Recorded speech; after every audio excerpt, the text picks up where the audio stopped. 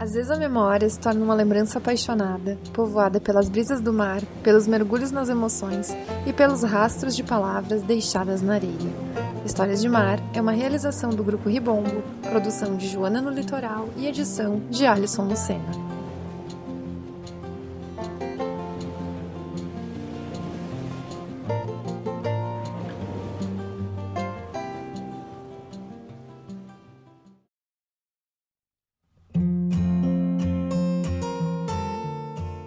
É domingo de manhã, é aquela hora que todo mundo quer se preparar para ir para a praia. Ainda é cedo, mas alguns acreditam que o sol escaldante vai queimar a pele. Então, quando é 10 horas, todo mundo precisa voltar para casa. Depois vai chegando a tarde, a hora que você queria fritando à beira da praia, mas a sua família disse para você que isso fazia mal para sua pele. Aí você voltou para casa, almoçou com eles e retornou ao mar às 5 da tarde, quando o vento nordestão se instalou na beira-mar e mesmo com calor de 30 graus, você tá tremendo de frio na beira da praia. Foi depois de atravessar o oceano, em Portugal, gravando um podcast com o Felipe Nóbrega, que ele perguntou para os integrantes da mesa qual era a primeira memória com o mar, e eu lembrei da primeira vez que a gente tinha ido à praia em uma excursão com a minha avó. Eu decidi perguntar para minha avó como que era a memória dela em relação a esse dia. E ela, para minha surpresa, topou na hora me contar aquilo com o gravador.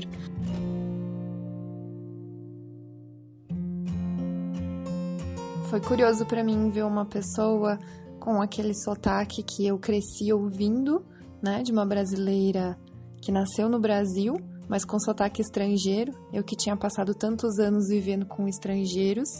E tinha, super perto de mim, uma estrangeira dentro da minha própria família. Mas também o mais engraçado foi lembrar que tinha outra pessoa vivendo comigo naquele momento, que eu até hoje não lembro, e ela resgata essa memória, ou acrescenta essa memória pra mim.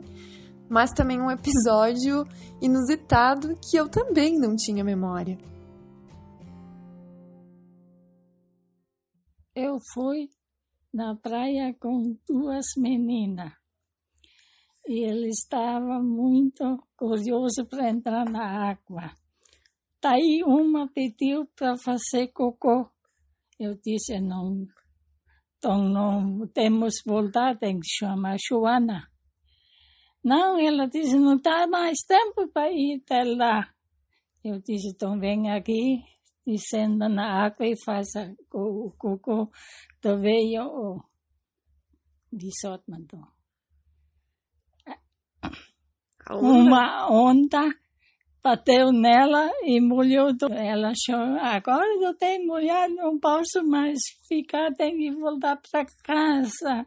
Eu disse, ué, quando entra na água, tudo molha, entra na chuva, então mesmo fica molhado. A gente nunca morre por causa disso. E aí a gente ficou lá no mar. Claro que sim, entramos mais longe para olhar as baleias, como eles dizem, não. Não sei mais o nome desses bichinhos. Os golfinhos? Os golfinhos, sim. E eu me lembro que estava chovendo esse dia. Chovia muito e fazia frio. Sim, o vento ficou frio. E tu teve coragem de levar a gente no mar mesmo assim? Claro que sim. Para se molhar tem que ir na água. E como foi para te tomar banho de mar?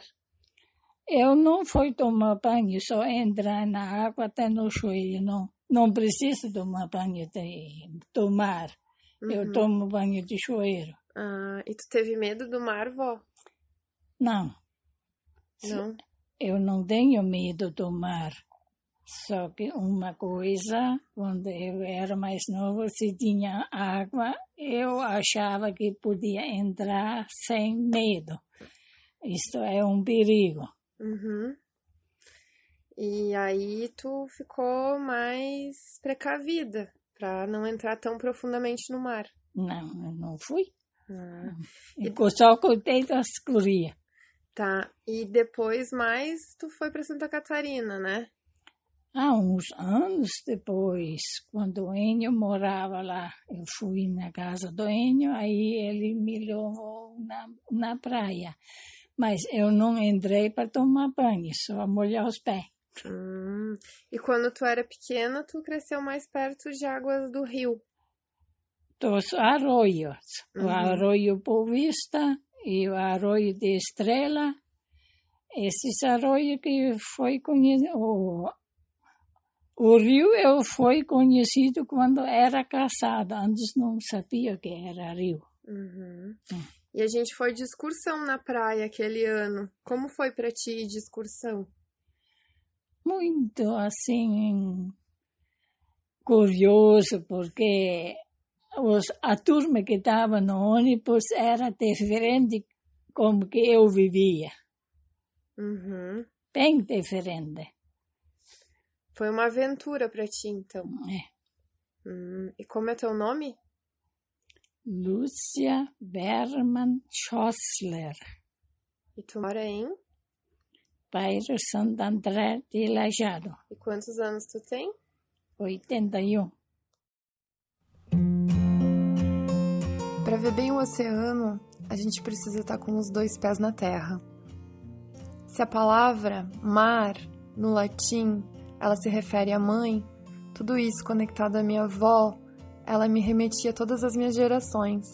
Acho que para todo mundo é assim. Quando eu comecei a pesquisar o mar, tudo era tão lindo. Eu provocava nas pessoas muitas memórias, tão distantes que elas nem viveram ou muito presentes do espaço delas vivido, tanto na infância quanto na idade adulta, tanto recente quanto no futuro. Mas qual eram mesmo as minhas memórias que eu tinha em relação ao mar?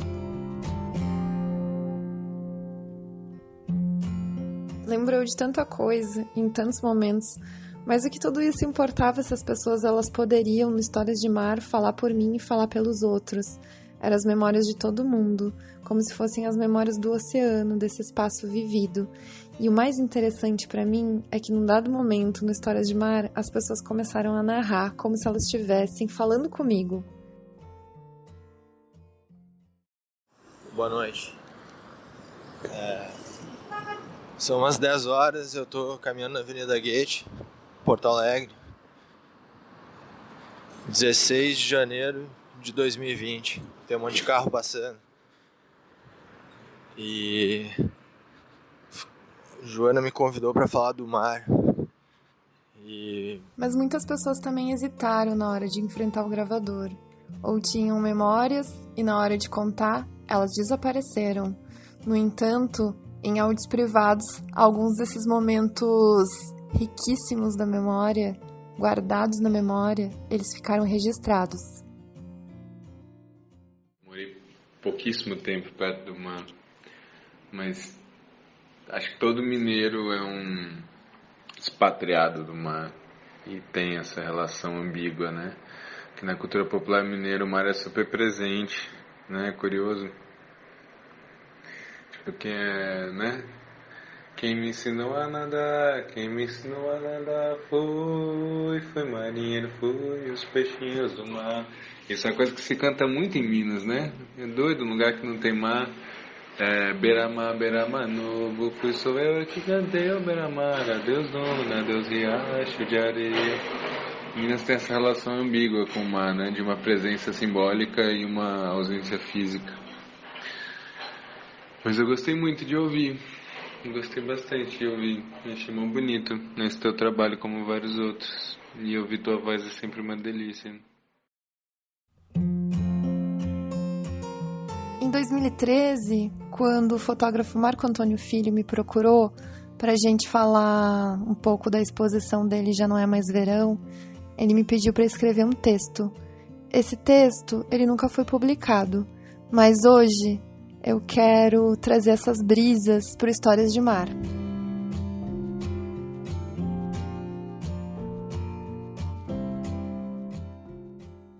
Busco eternizar uma imagem do espaço marítimo, da paisagem que se desloca através da janela do carro, onde colocamos uma série de mantimentos e objetos simbólicos para passar o veraneio em outra casa. Casa que habito a cada encontro com minhas recordações, com a rua, com os meus amigos, com os meus vizinhos, com o menino do apartamento da frente, com minha infância, minha juventude e com o amar. Guardo as memórias dos verões que permanecem em mim ao longo dos meses de inverno. Intervalo de tempo em que as ruas da praia estão desertas, as casas vazias, a paisagem desolada e o litoral vazio. Vigio no tempo de recolhimento o desejo de estar de novo na praia, viver o ritual próprio do verão, da paisagem se deslocando na minha retina, da lagoa na margem da estrada, muitos carros, o calor, a vegetação, os cataventos e as pessoas descobrindo seus corpos brancos, queimados pelo sol, desejando encontrar as ondas. A vida recomeça com o verão, com a aura mágica dos dias intercalados de sol e chuva, com as sociabilidades à beira-mar, com o viver o tempo livre no vagar dos dias na praia junto ao mar, em que tudo muda bruscamente. As nuvens surgem, a maré sobe, o vento sibila e a areia corre entre o mar e os cômoros. Me desloco da paisagem arenosa, humana e sentimental desse lugar para viver os dias sem sol, um interlúdio do tempo e do espaço junto ao mar, pleno de imagens da felicidade. Já não é mais verão.